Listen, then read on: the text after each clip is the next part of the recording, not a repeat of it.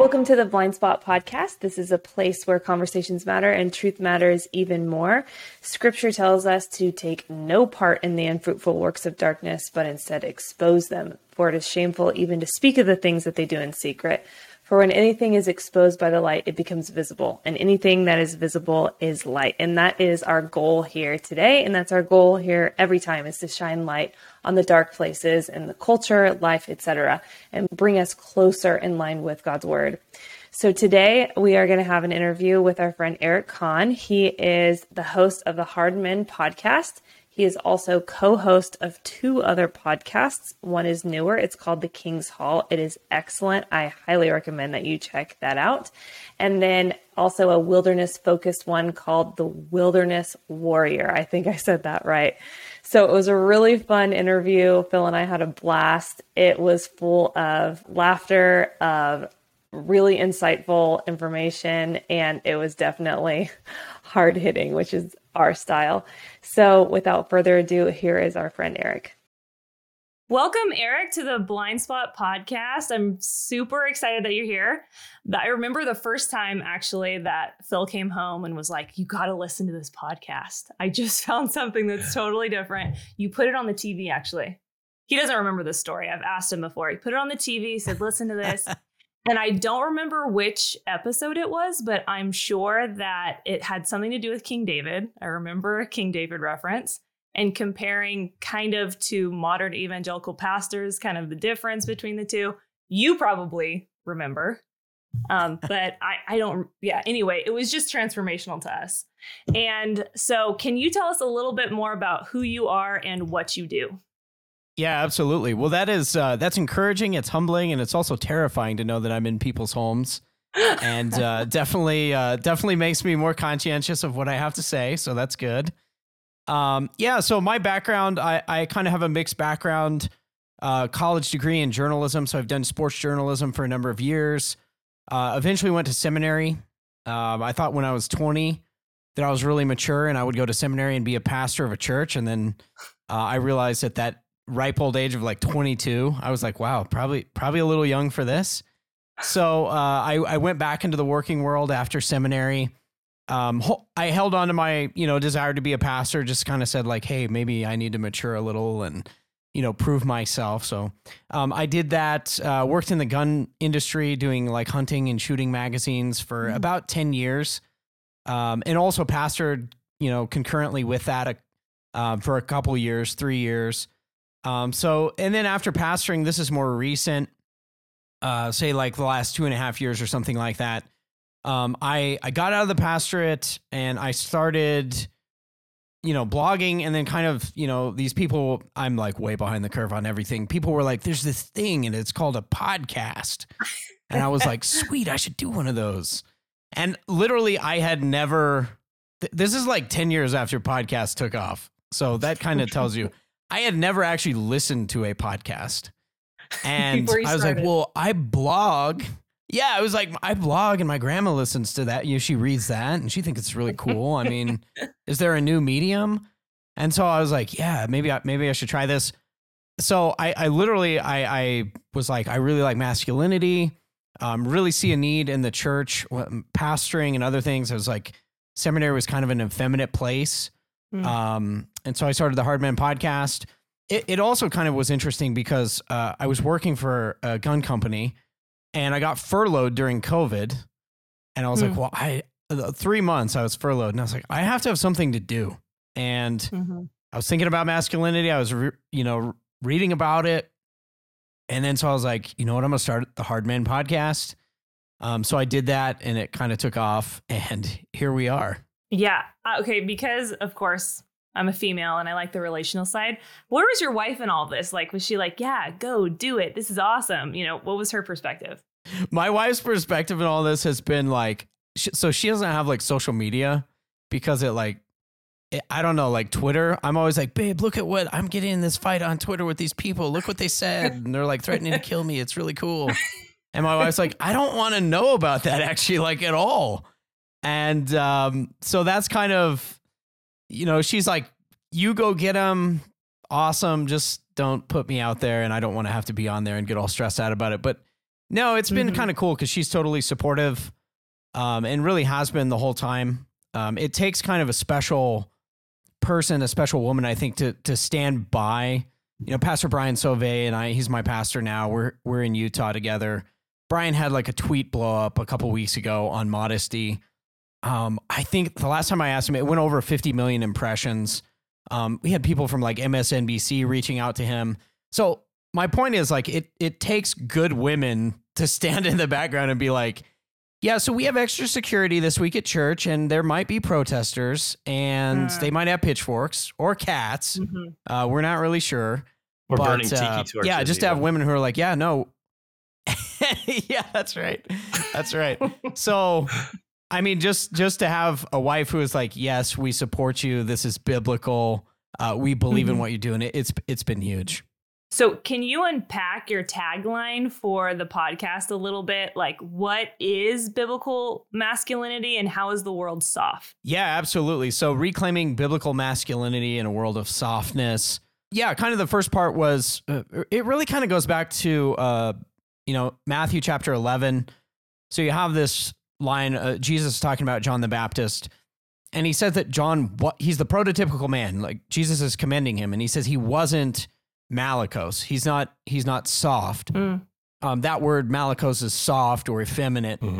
So as I was ruminating on this, thinking about a sermon I listened to from Toby Sumpter, I'm sitting there thinking about all the literature I'd read for years about, you read military literature, Teddy Roosevelt, and they all talk about the hardness of men. Like, men need to be hard. If you want to be hard, you got to live hard. Those are sort of military expressions.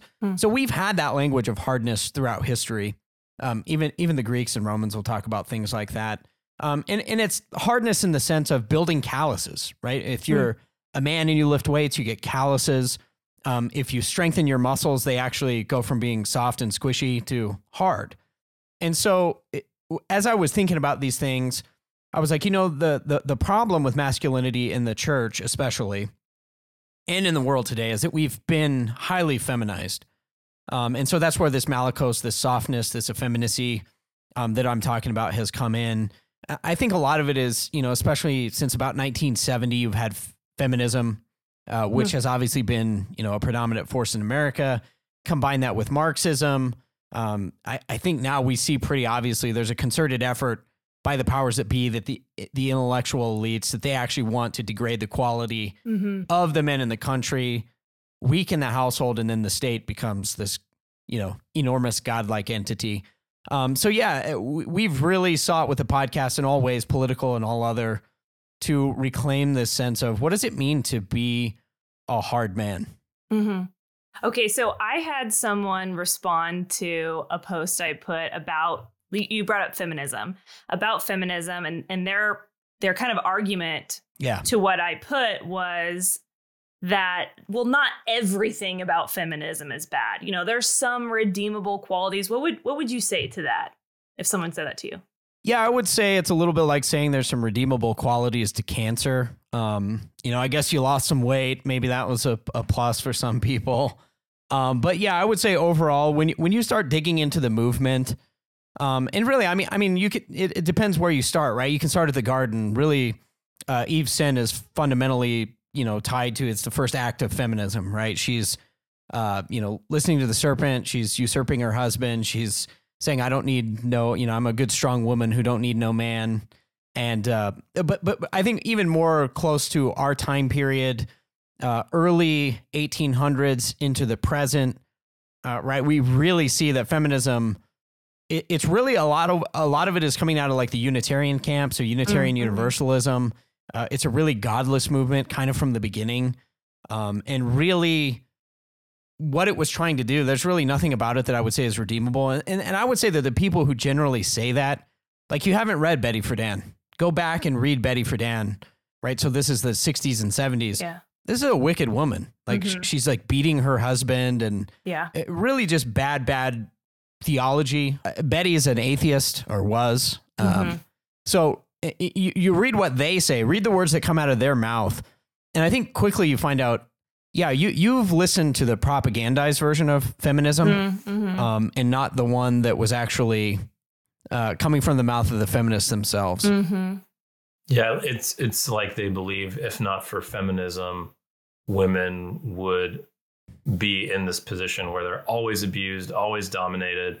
And they look back in history and that's what they find because that's what they're looking for.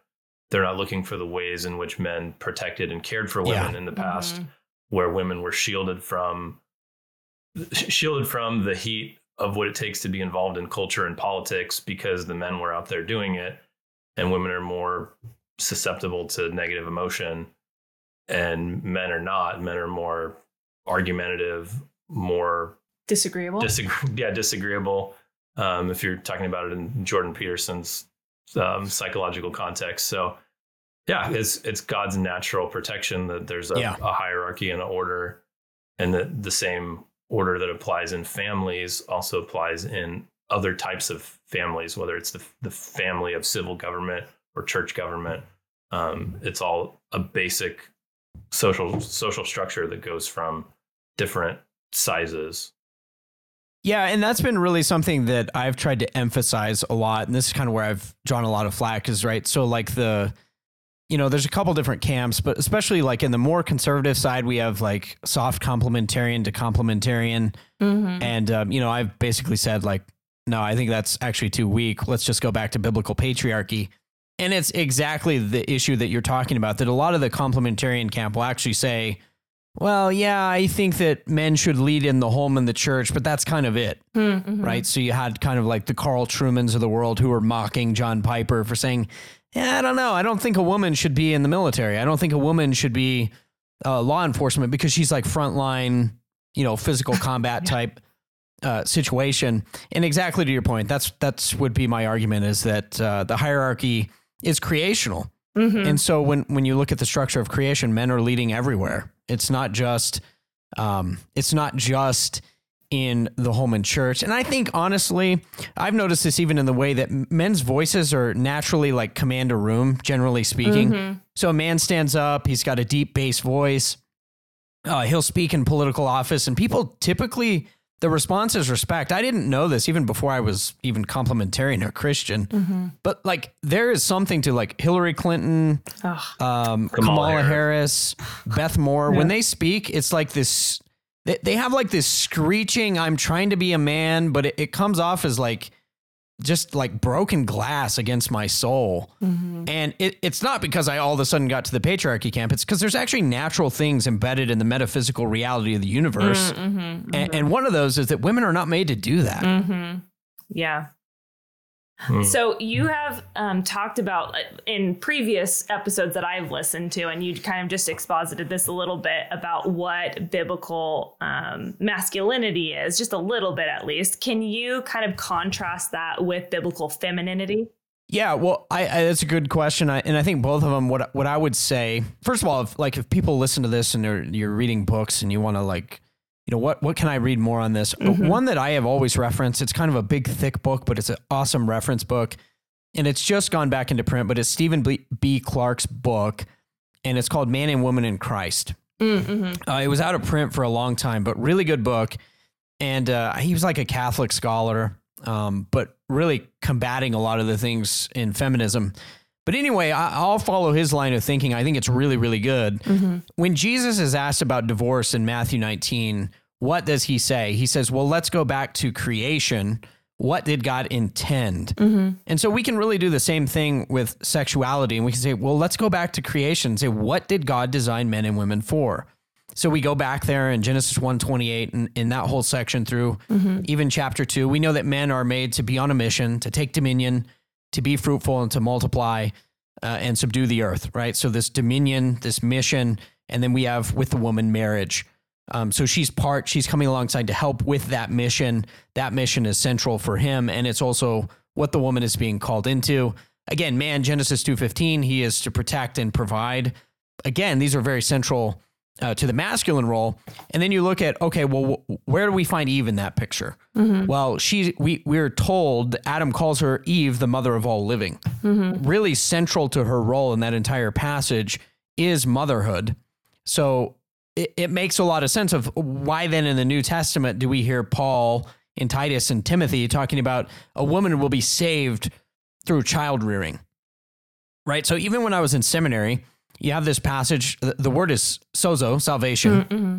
And you think, how could this be? You know, and I'm like, just, you know, I had been a Christian at the time for like 3 years. And, you know, I had grown up in the culture that we live in, which is feminist, and gone to college, a liberal arts college. And I'm just staring at the text and I'm like, he said that she'll be saved through childbearing. Like, this is part of herself. And I'm sitting there going like, no, that can't be. That can't be. That cannot be what that text says. And so over time, right, I'm coming in to face these passages, and you realize that is what the text says. And it makes perfect sense if you understand Genesis 1 and 2. So again, what is the predominant role that a woman is going to experience in her life? It's some form of motherhood. People always ask me too, like, well, what if I'm single? Well, you're still carrying out the mothering type roles. It may be helping families with children. It may be participating in the life of the church in a little bit different way, but you're still hardwired the same way in your physiology, your mind, your emotions, all of that. And it's still going to be this nurturing type role. So in the church today, we have obviously people who are identifying as like non-practicing homosexual pastors, right? You also have people who are like leading youth groups who have pronouns in their bio, you know, all this distortion of sexuality and the roles and even understanding what the sexes are. Do you have a little bit of an idea of like, that's obviously a symptom of something greater. So how did we get to this current place that we are now? And what are some like basic steps to get us out of that, to reform? Yeah, that's a really, really good question. I think a lot of it is just a lot of slow erosions that have taken and compromises that have taken place in the church. So if you go back to even like the 1980s, John Piper, Wayne Grudem, they write their book on complementarianism. It's like 88, 89, somewhere in there. They realize that there's a problem at that point. So this isn't new. But really, I think what's happened since that time frame, and I even have made this argument about complementarianism, I think it's a compromise. It's wanting to, and good men and wanting to confront the culture, wanting to make a stand, but also not wanting to look like fools to the feminists, not wanting to look like fools in the eyes of the culture. And so just over time, as you keep kneading that bad leaven into the loaf, that is the church, I think what happens is we get to where we are now, where pastors are like, a lot of them are totally compromised. Because we didn't push back against the gay agenda, the LGBT agenda years ago. Now we're dealing with, it's in your face. They're in our public schools. You got PCA elders like David French saying things like, you know, queer story time at the library is a gift of liberty. So I think what happened, it's like anything else in life. It's just a slippery slope. And I would say a lot of it too is just faithlessness in the pulpit. I think what we've seen exposed in the last couple of years is that we have a lot of hirelings and not true shepherds who have been in places. Look, being a pastor for the last 10 years was pretty cush, especially if you're a megachurch pastor, if you're Ray Ortlund, if you're one of these guys. Like, you have a big church, you have a big platform. Russell Moore was the dean of School of Theology when I was at Southern Seminary. He kind of made his way up to ERLC. And then I think, you know, Russell, like, if you read between the lines, that there was an article that came out, Megan Basham did, on like why the evangelical establishment was, the article says because Russ Moore was in the same little snooty little intellectual book club as Francis Collins, you know, Fauci's right-hand guy, pro-abortion, pro-using, you know, dead baby parts to, you know, make vaccines, all this stuff. And they're in the same book club. And so clearly it's like, well, Russ is one of those guys. He clearly wants to impress them. So is David French. And anyway, they're hirelings. They've kind of sold out to the regime, as I call it. So you're kind of seeing big evangelical leaders. They're hirelings. They're charlatans, right? They're not true shepherds of the flock. And they're not at all interested in preaching the truth. And I guess the last thing I'll say about it, you can kind of see this even in recent headlines, but like Christianity Today, we never in the church today, never talk about the imprecatory Psalms. Mm-hmm. Like yesterday, Christianity Today, they published an article. We should be using the imprecatory Psalms, come to find out, against Putin. And I was like, what in the world? And by the way, like all the talking points just happened to line up with the status shills. So again, you look at all of that and it's like, well, no wonder the church is in this bad shape. They're not interested about what's true. They're not interested in God's word about homosexuality or the LGBT movement. They're interested in retaining power. Yeah. Well, and I'll add one other thing regarding Ukraine and Putin that I'd noticed. I was surfing LinkedIn and I see people reposting. There were several different pictures of these beautiful women who are Ukrainian soldiers. And look at their beautiful Ukrainian women soldiers decked out in full combat gear with the helmets. Their uniforms were pretty spotless. But I mean, are they going to show pictures of those women dead on the battlefield? Yeah. No. And and some of the people that I saw commenting on it, I know that they're Christians or they're conservative and they don't give a second thought to the idea of women in combat, which is, I mean, that's just base wickedness to send your women out to fight battles. That's what men are for. That's why we're stronger. Yeah, that's exactly right. Let me interject real quick because ahead. it reminded me of a Keller quote from, I think it's from the meaning of marriage, maybe, where it's women can do anything that an unordained man can do. So that's kind of the soft complementarianism that you're talking about. And so at that point, the question is, well, why? Why is there, if there can do anything else, then why is there a distinction for the things in particular for ordained men? And I don't think they have a good answer other than, well, that's what God said. But why did God say that? And if you read Paul, it's rooted in the created order. It's rooted in Genesis 1, 2, and 3 that God made them male and female. They're different. They have a different telos, a different purpose. So naturally, they would have different roles, and it would be for more than just the church. Well, and the church is just, like I said, the church is just a type of family. Yeah. It's this collection of nuclear families or extended families that are bound together in a certain particular way under a hierarchy of their elders. And so if God has made men the head of their households, then it makes sense that God has made men the head of churches. And if societies and cultures are made of households and social groups and things like that, then it makes sense that those would be headed by men and that the civil governments would be headed by men. And I see that in a world full of sin that men can abuse their authority, but women abuse their authority in our current culture all the time too. So it's not like we've escaped the penalties of abusive leaders by letting women into positions of power. Look what Kamala Harris did in San Francisco in her role as district attorney, keeping people in prison beyond their sentences, denying parole, using people as labor to fight fires for the state, Yeah. withholding exculpatory evidence in things that she was prosecuting. I mean, that's wickedness, just like if a man did it. Yeah, that's exactly right. Yeah. Okay. So one of the arguments that I often get from people, or at least that I sense they're getting at sometimes, is, well, this whole like biblical patriarchy thing is just oppressive and it's restricting and it limits you. And it made me think of, we both were with Campus Crusade for Christ when we were in college, and we both went overseas after we graduated, and they don't take a stance on a lot of things. I don't know how familiar you are with Cru, but as a parachurch organization, they don't take a stand on certain doctrinal issues. And so when you go overseas, you have a male and female leader, right? And they meet together and like make the decisions. Well, I was a female leader, and then there was another guy I worked with.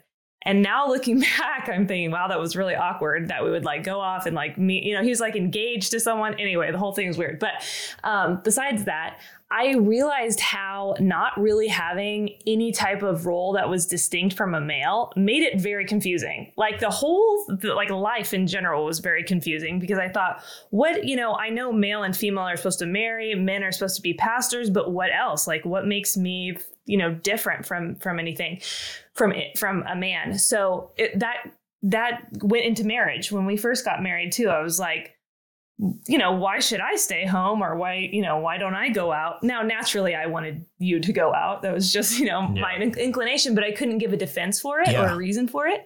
And I think the natural, response from a lot of females is like, why would you restrict us in that way?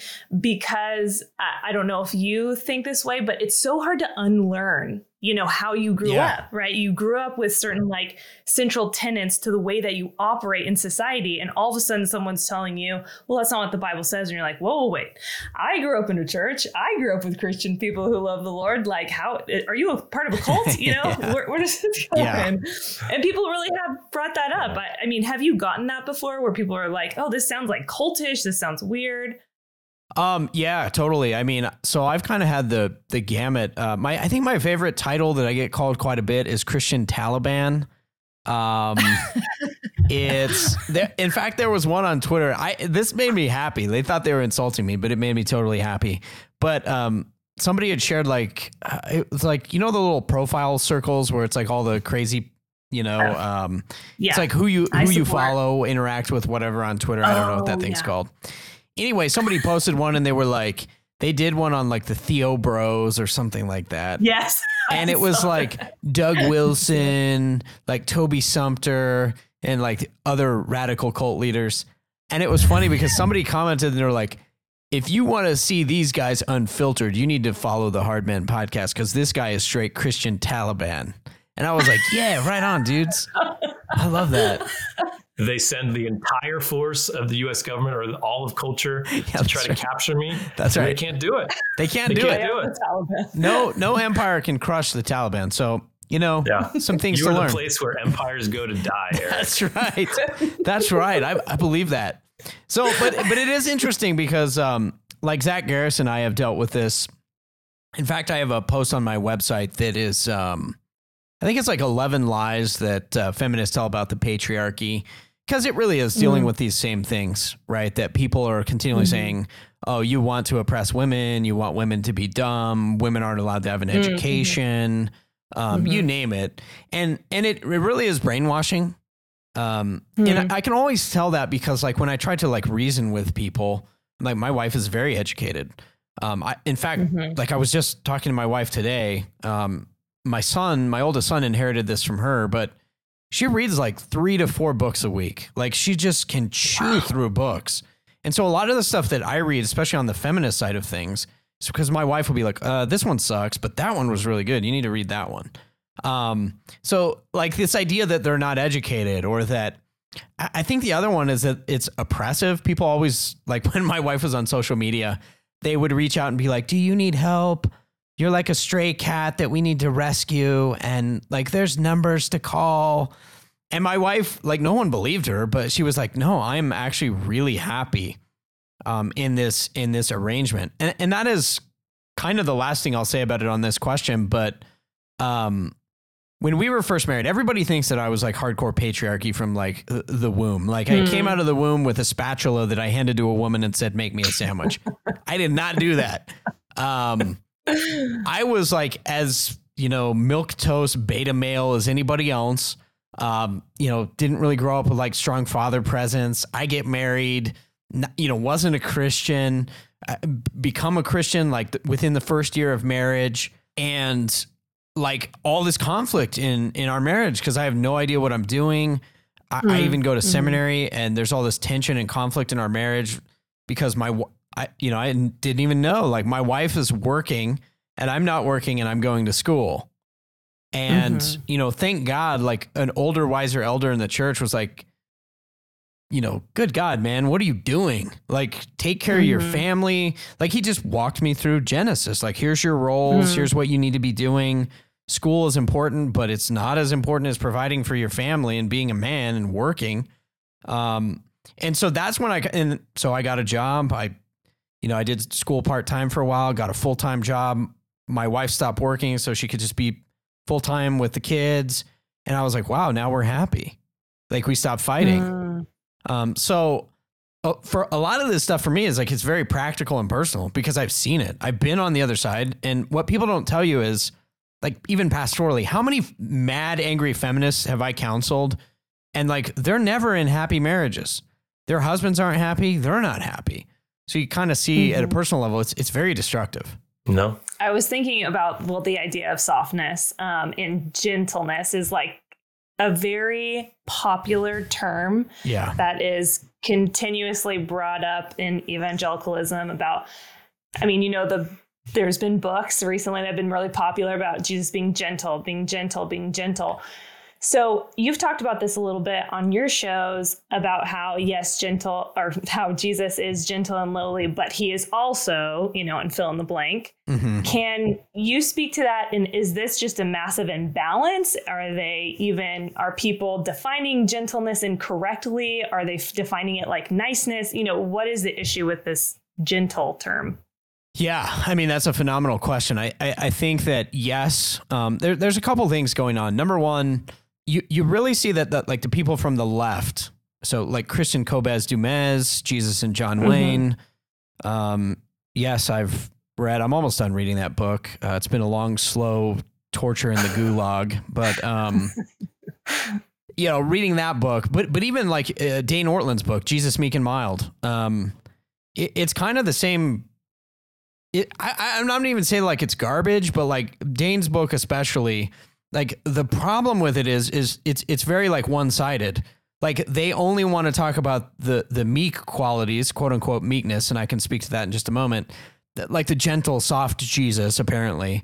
They want to talk about that, but they don't want to talk about Jesus building a whip and then going in the temple. They don't want to talk about Jesus in Matthew 23 pronouncing like curse after curse after curse after curse against the religious leaders of the day. Mm-hmm. I would push back on that. I think they do want to talk about it, but they want to castigate people. That's Jesus interacting with the Pharisees. Yeah. And who are the Pharisees? It's you. Yes. It's me. It's people to the right of them. Yes. And so they're only willing to apply the hardness of Jesus to the right of them. Yes. And then Jesus is gentle and lowly towards the left. Yeah. And I think that's a really good way to put it.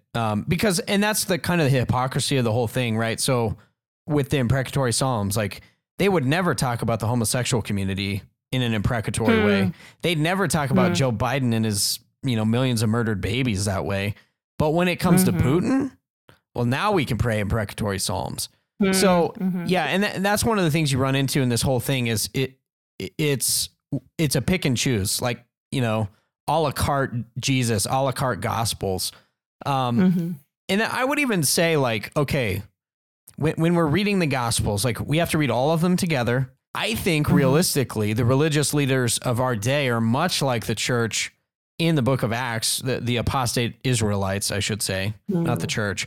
They're much like the apostate Israelites who are in bed with Caesar. You remember when the Pharisees are putting Jesus to death, what do they say? We have no king but Caesar. We have no king but Caesar. Yeah, and you've got all the big Eva people saying the same thing right now. Bow down to Caesar. You need to obey. And then 5 minutes later, Russell Moore calling Russian Christians to disobey Putin. Like, wow, the just madness of, and what it is they have no consistent interpretation other than we're going to use the scripture to beat the people we don't like. And we're going to twist the scripture to get what we want. And really, what are they trying to do? They're trying to make friends with the left, from Tim Keller to Russell Moore. These guys have realized that's a big audience. Like it's bigger, their audience is bigger than like the, number of people that listen to my show, for example. Yeah. I would also say though, so like once you unpack some of the words, most of the times gentleness is used. The word is actually meekness or praeus in the New Testament, including in the Beatitudes, Matthew 5. Well, meekness actually means strength under control. It was actually, believe it or not, the first time I heard this interpretation was Jordan Peterson. And I was like, what? He doesn't know Matthew 5? What is he talking about? And I went and looked it up and I was like, Jordan Peterson is more right than most Christian leaders. That is really sad. So, yeah. but it's absolutely right. Praeus is a word related to war horses, meeking a war horse. So a war horse is not weak. It's not impotent. It's incredibly powerful, but it's under control. And so this is what Jesus is calling us to. And that's what you find throughout the New Testament. As you mentioned earlier, we're never called to be nice. There is no 11th commandment of niceness or, being passive towards sins. And I guess the final thing I'll say on that point, John 4 is probably like one of the most misused passages here, because the woman at the well, Jesus was so tender with her. He basically called her a whore to her face. So she's like, hey, I have a theological question. And Jesus is like, go call your husband. And she's like, I don't have one. And he goes, no, you've had 5. Like, that's a pretty punch you in the mouth statement. And it changed that woman's life. Like, he was doing the loving thing by calling out her sin. The other one I think of is Jesus, when they say, they're talking about Herod, this is what Herod is saying about you, Jesus, right? In the English, we have, go tell that fox. The word that Jesus uses is the equivalent of the female dog B word that we use. So he's saying pretty harshly, you go tell that, you know what, the kingdom's coming, like it or not. So Jesus is not the poster boy that the left makes him out to be, I think is the main point. So I actually have been trying to read this. This is the Dane Ortland Gentle and Lowly book. I read. He blocked me. He blocked me on Twitter, by the way. I'm fully blocked. I already knew that. I already told Phil. Yeah. So anyway, I don't know this. After COVID, I am more and more conspiratorial in what's going on. And so I got this book for free. I'm glad you didn't pay for it.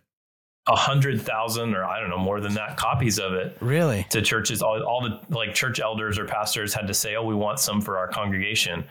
And so I'm thinking why is this? From what I've read so far, I would definitely I'd want more context, a more robust explanation of who Jesus is. I think if you talk about the very heart of Jesus is that he's gentle and lowly to the exclusion of his other characteristics, you set yourself up for a weak and compromised faith. And it doesn't make sense in terms of other things like the aseity of God, that he's utterly self-sufficient. So how would his gentleness and lowliness in the context that they're trying to use it make sense in eternity past with the triune Godhead altogether, but self-sufficient? There is, the submission between the persons of the Trinity, that the Son is eternally the Son, right? He's begotten of the Father. He's not the Father, but the way that they're trying to use lowly is not the same thing as the way that the Son submits to the Father in that context. And so I think there's just some logical problems there. But on the conspiratorial side, I'm like, okay, so we have this massive pandemic, people telling us to close our churches and not meet because of Caesar, and the attributes of Jesus, they're trying to emphasize and get in every more reformed or conservative evangelical church in America is that Jesus is gentle and lowly.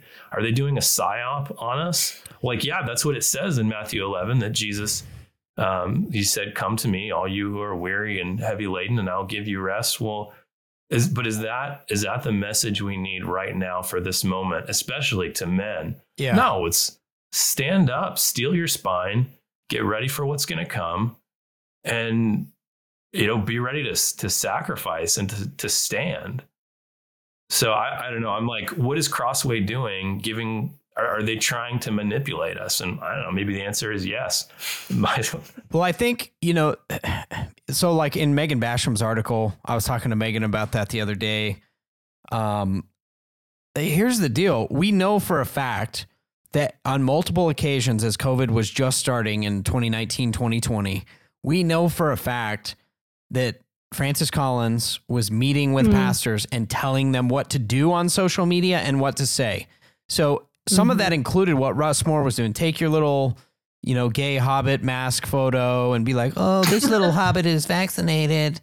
Like any man who saw that was like, that's gay. That's effeminate. That is the definition of Malicos.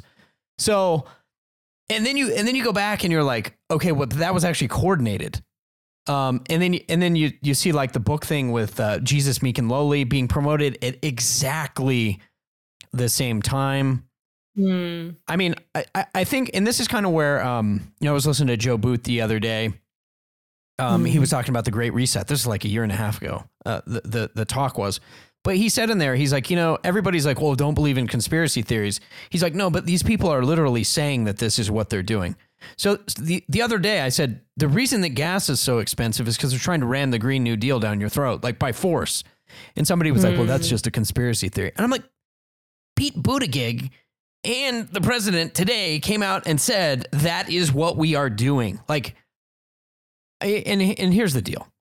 So I have a bunch of friends working in the firearms community, a bunch of friends who work in Intel.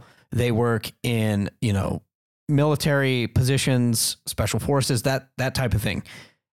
COVID starts and we're like 3 months in. And I've got people who are like, they work with Intel people every day on a daily basis. Okay. And they're saying to me, hey, brother, just so you know, this is more of a psyops than you think it is. Like, we're watching what's happening, and the plays that we run to overthrow countries like Ukraine on a normal basis, they're doing here. So you look at those things and you say, okay, well, here's some drop a little fascinating knowledge. We're off the rails here, but it's all connected. Herbert Marcuse is one of the founders of critical race theory in America. Marcuse, when he came over from Germany after, being in that horrible situation, comes over here, he teaches at colleges, but who does he work for? He works in the propaganda department at the CIA. That's a fact. You can look that up. Like, that's open source. And so all the plays being run, I mean, it's all interconnected to this whole thing. So I don't think it's a stretch to say there's some intentional effort here. Like 3 years in, if you're still going like, I don't know, I think they're just nice guys who are misled. I don't think that's true at all. Are you saying, well, obviously in response to Phil's point, but also that there's more people that are probably intentional about this than we might think? Okay. Yeah, I think that's absolutely the case. And especially again, Megan Basham's article, it was like they caught these people doing it. Yeah. I think the problem, though, is most Americans don't know who Russ Moore is. They don't know who Francis Collins is. They've never heard of David French. So it's like a blessing and a curse. In one sense, like, a lot of people are being influenced by them. But the blessing side of it is like, I was down south the other week and I'm like, man, can you believe what the gospel and they were like, you listen to them? I was like, well, yeah, and I don't agree with them. But I think that's probably the good news. The problem, though, is like pastors will go preach that stuff. And it's like this trickle down effect, right? Like, you kind of start asking yourself, how is it that, like, when the Ukraine thing dropped, for example, every single mass media outlet had the exact same story, the exact same everything? How is that even possible? I mean, to say that that's orchestrated is not a leap. But then to look at all the Christian leaders and they had the exact same talking points. Like, the first day that story broke, I was like, something's wrong. Like, all of a sudden, like, Russ Moore is like, Mr. Anti-Christian nationalism is like, we need to support Ukraine. They're a sovereign nation. What? I have watched the last 3 years. Yeah. And also, did we not just overthrow their government in 2014? So in terms of how you interact about these topics, you're obviously very present on Twitter, you're present on Instagram, you have a website, etc. So how do you decide like what formats are worth engaging on? Like you said, your wife, is like, I'm not going to engage on this. You choose to engage on it. What is your reason for choosing these avenues? Yeah, phenomenal question. So my position has actually changed over the years. There was a time, I think, maybe right as the Hardman podcast was starting, so 2 years ago, I don't know, a year and a half ago, I think I had like 700 Twitter followers. And through church affiliation, we were kind of adjacent in a church, doing some church planning. Me and Michael Foster, I got to know Michael really well. Oh, yeah.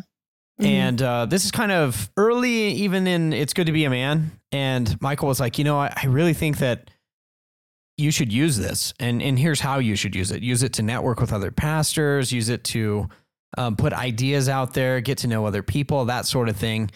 So I was like, okay, I'll try this. So really, Michael was a big part of that. Kind of cool though. Like it has been a big blessing. And one of the main ways that I use Twitter is I'll meet people on there. So, Brian Sauvé and Dan Burkholder, now go to church with those guys. We've moved to Utah to be a part of their church, to join them in the work here. I met Dan because Dan was like, hey, I like some of the things you say on Twitter. Like, can we do a phone call? Sure. Yeah. Because Michael had told me that. He was like, hey, network with people, get to know them. Like, you kind of find out like you're using the enemy radio program to find like other like-minded people that honestly, like I wouldn't have known they were even out there probably to this day. Right. So that's kind of number one use: network, find other like-minded people, and then build real world connections. The other thing that like over the years, Brian Sauvé has said this to me, but he was like, listen, today, Twitter is one of the agoras. It's one of the marketplaces of ideas. And so kind of like Paul in Acts 17 through 19, like going out there and preaching to the Athenians. It's sort of that type of thing. And, people will say things like, oh, you're so confrontational on there. Well, yeah, it's a pretty hostile environment, actually, most of the time. And I'm really doing something strategic, actually. I'm actually doing like a Gideon type thing where I am trying to poke the idols squarely in the eyes. That is what I'm trying to do. Like Gideon takes the altar to Baal and they take it in the street and they burn it to the ground in front of everybody.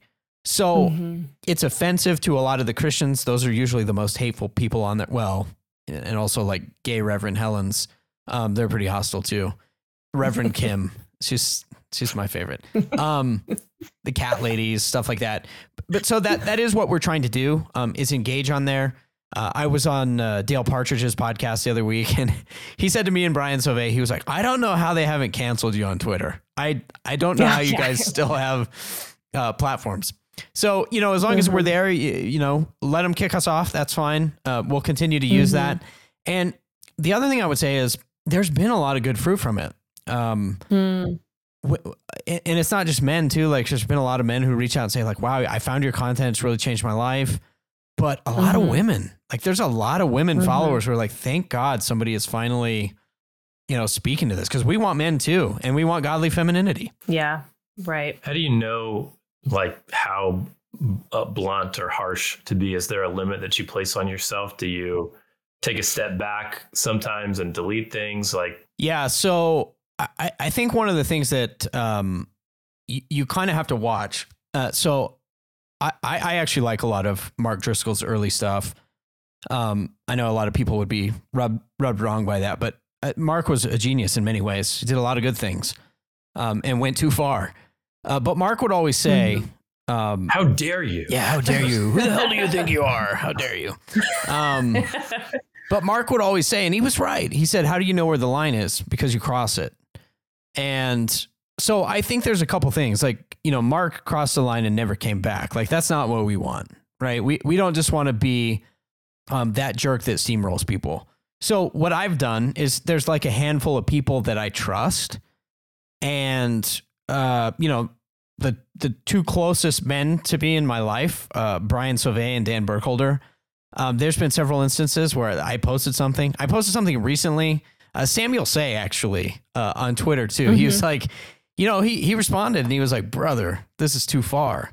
And, I was like, yeah, he's probably right. And then I asked Brian about it, and Brian was like, bro, I can't believe you said that. I mean, it's funny and maybe a little true, but yeah, probably too far.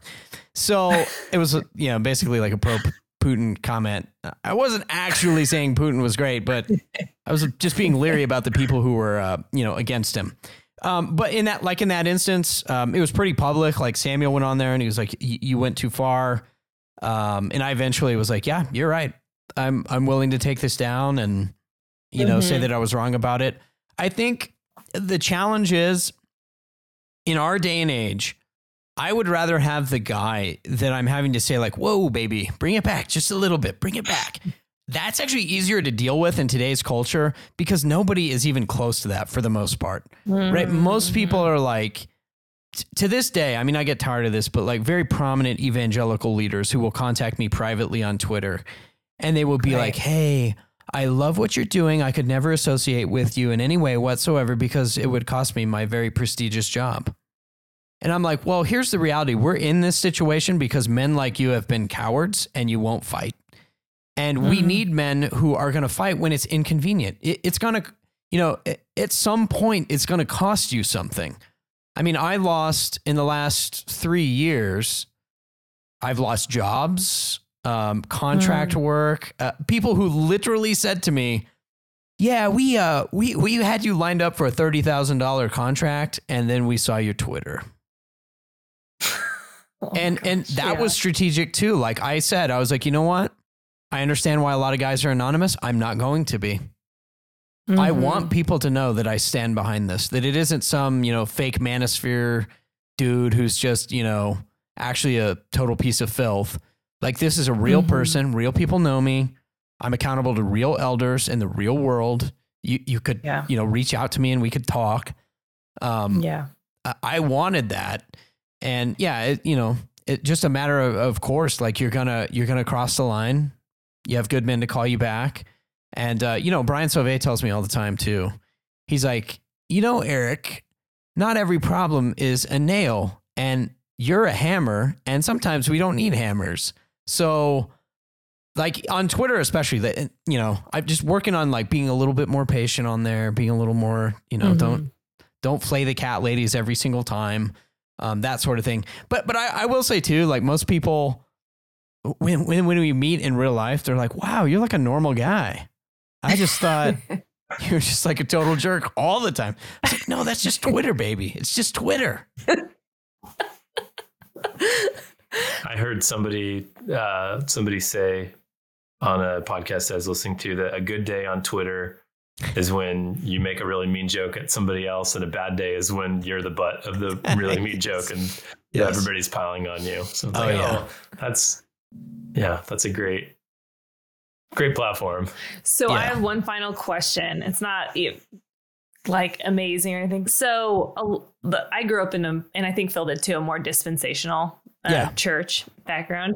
And so a lot of people in dispensational backgrounds, as you know, are less likely to engage with the culture because like we've heard the phrase, we're going to hell in a handbasket. Like, why try to save this? You know, it's burning down.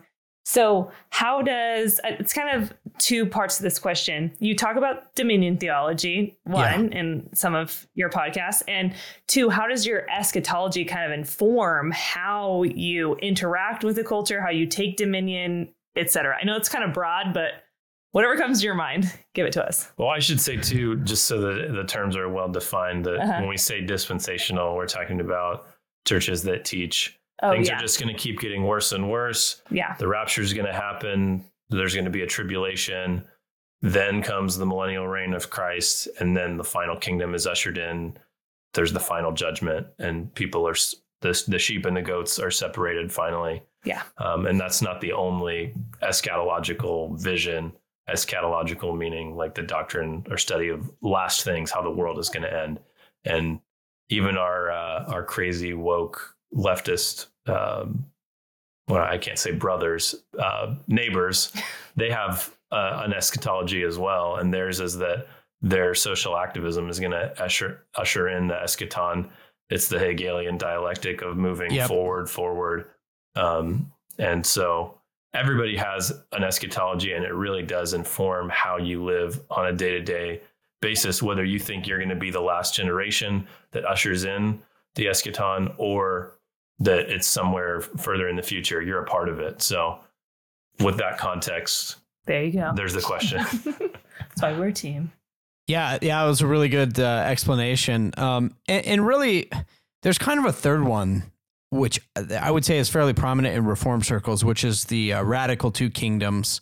It's going to play out similarly to dispensationalism in that, like, it's one form or another of like, no, we shouldn't be transforming the culture and the world. We shouldn't try to do that. Like, we're just going to live in this like spiritual realm. And we're not trying to transform the culture. So, you know, our Scott Clark, Michael Horton, guys like that, kind of down in your neck of the woods in California, there's a lot of that teaching as well. And then I think closer to a lot of reform guys would probably be even the A-Mill, either historic premill or the amill position. Amill, yeah, basically that, yes, the kingdom is coming, but it's mostly all spiritual until, the final judgment. So yeah, post mill, what are we basically arguing is that Jesus called us to disciple the nations, and we will do it. And we will be successful in doing it. It won't be easy, but we believe that we have a long time to do it. A lot of guys will reference things like Abraham was told 40 generations, thousands of years. So if you look at that, we got something like 37,000 years to go. We're young. Doug Wilson will say that we're young in the game. Fundamentally, how does it change your perspective? We're absolutely the opposite of the dispensational approach. We want to get involved. We want to transform our households, start there, transform our church, transform our community, be working to build Christendom on the earth. And we expect, one guy said throughout history, I don't remember who it was, but he said the story of Christianity is a story of a series of defeats or victories disguised as defeats. So we just go from victory to victory, but it's all disguised as these defeats. A long time, I was not always obviously post-mill because I wasn't a Christian even, but and then, coming into the Baptist church, and then it really was like, well, we don't polish brass on a sinking ship. You heard that one a lot. And guys would always tell me, I remember reading a book about Jonathan Edwards, and he said, okay, well, we know post-mill theology isn't real because World War II. Then you read scripture and you're like, well, that's like saying, well, we know redemptive history is over because Judges. Well, I mean, Judges was way worse than right now. It was way worse than, I think Sodom and Gomorrah probably trumps Nazi Germany, honestly, in terms of judgment and destruction and horrible, horrible things happening to humanity because of the judgment. So again, we believe that, God's kingdom is coming. It will be progressively greater in scope. And actually, if you look at like the church, early church in Acts to now, okay, we started out with like 12 plus 70. So, you Pentecost, like a couple thousand Christians, heavily persecuted by the Roman Empire, eventually under Nero. And then now the way you hear dispensationalists tell it, Christianity has been so unsuccessful that now there's billions of Christians worldwide on every continent. And you're like, well, actually, that seems like the post-mill case. It seems like Christianity has actually transformed the world. Christendom, even now, Michael Foster said this, but I would even say in America, I really don't like the language. People are like, we're post-Christian. We're not post-Christian. We're apostate. We're an apostate nation. We're a nation whose grandparents were faithful Christian people, and we have apostatized. And so judgment is coming, and we need to be aware of that. But anyway, so I would say it creates a cultural engagement. One of the things we talk a lot about on the King's Hall is having a multi-generational legacy view of life, something that I didn't grow up with, but like where you look at your kids and you're like, okay, I believe in the promise of God. The promises are to you and your offspring after you, to you and to your generations, you and your families. You see this in Abraham and in Acts chapter 2. And we say, okay, I want to build for the next 500 years. How do I do that? That's a fundamentally different question than like dispensationalism, where it's like everything's just rotting. Let's try to hold on, and persecution's actually good. I think it's interesting on the dispensational camp, because all my life I heard John MacArthur talk about, that whole theology, like hell in a handbasket theology. I think, praise God, but like John is changing. They're realizing, as many dispensationalists are, I talk to a lot of these guys, not just John MacArthur, but these guys are starting to realize like, yeah, I'm a dispensationalist, but we need to do something about this. Otherwise, this is going to get really ugly. Yeah. And so I think this is the right moment. Like, there's a reason right now that so many young, restless, and reform guys are going post-mill, because you look at it and you're like, well, yeah, we have a lot of work in front of us. But the only reason we have such a hard moment right now is because for like 150 years, Christians weren't doing that work. Ben Merkel, out of Moscow, he said it, and I think it summarizes everything well. He goes, oh, you're not post-mill, and you're not, Paedo Baptist, that's great because the secular left is. Yeah. And they want your kids and they're playing for keeps. So you better get serious about it because that's what they're doing. And guess what? We're here today because they played the long game. You know, we talk about the long, slow march through the institutions. We have to, I think, embrace the Chinese proverb, right? The best time to plant a tree was, 30 years ago. The second best time is now. I can't undo what, my parents' generation did. Yeah. But I can start now and we can say, look, I'm just going to have to fight this sucker out. I'm going to have to be that guy on Twitter who's like hated by everybody for saying like painfully obvious things. Because one day I want my kids to go to work and not have to give a cent to the rainbow flag theology. Yeah. Ooh, amen. That was good. Yeah. Right? I mean, it makes me think, so on a practical level, having grown up in the more dispensational side and being influenced by guys like John Piper. So John Piper, one of his seminal books, Don't Waste Your Life. Don't save up all this money so that you can. That's why I went to seminary. Yeah. So you can spend the money on being at the beach and having a boat or whatever. Instead, you have to give all the money away to world missions because that's what's going to usher in the fulfillment of the Great Commission to then, bring the end of the age. And so contrasted with a post-mill view, it'd be like, well, you shouldn't save your whole life living poor so you can have a lot of money to spend it all on yourself in retirement. You should build something that you can pass on to your children who you have raised in the fear and admonition of the Lord, and then to pass on to their children and their children. And so all of a sudden, if I live to be 100 and my kids get married relatively young and have kids in the same, I could actually have a real relationship with my great grandchildren. And then if they did the same thing, all of a sudden, sort of my memory, not to my own glory, but to the glory of God, if I continue to be a faithful Christian until I die. But that now, my 100 years is now multiplied in 2, so to speak, because that legacy has been passed on. And so the idea that we should be giving every spare penny that we can afford to world missions somewhere else that we don't know those people. I mean, I served overseas with Cru in another country. I loved the atheist French people that I got to minister to, the Muslims that, are French or were immigrants from Africa. And I believe in world missions. I believe that we have a responsibility to make disciples here and all around the world. But man, look at our backyard. America, the United States has been the greatest sender of missionaries in the history of the world for the last 100 years. And it's going to go poof if we don't keep our kids and our grandkids. So it does make you think okay, well, if my goal was just to earn money in order to give away the excess of my paycheck to world missions and then retire with enough to support me and then leave my kids to fend for themselves when I'm retired or, no longer here, that's one thing. Or, maybe I invest, I start a business, and those things are kind of rattling around. It's just not it's not the attitude that I was raised in. It's not the air that you breathe at most Christian churches. Wealth is a bad thing. It's not to be pursued.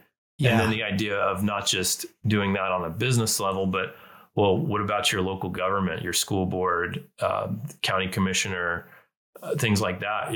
You have you're in the kind of churches that I've grown up in. I don't know if there was ever anybody who was in local politics, which says something. I'm 34 and I almost. Yeah, you're not 34. No, I'll be 34 at the end of the month. That's right.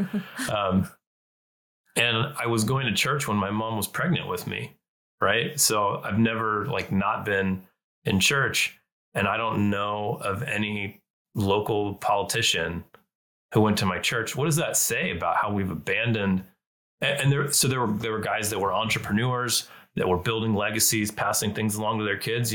Great in the business side, but not in politics and really not in culture either. So it all kind of goes hand in hand. I don't know. Yeah, that was the like when I was in church, so similar background, it wasn't Cru, but we were saved through campus ministry. I went to college and just all the, the street preaching that somehow worked. I don't know why, but it did. And so, yeah, we got involved with that, read a lot of John Piper. It was like go send or disobey. Like if you're not heavily invested in missions, like the only reason you have a job is basically to fund missions. Mm-hmm. And then you mix that with pietism, which was like basically nothing on earth even really matters.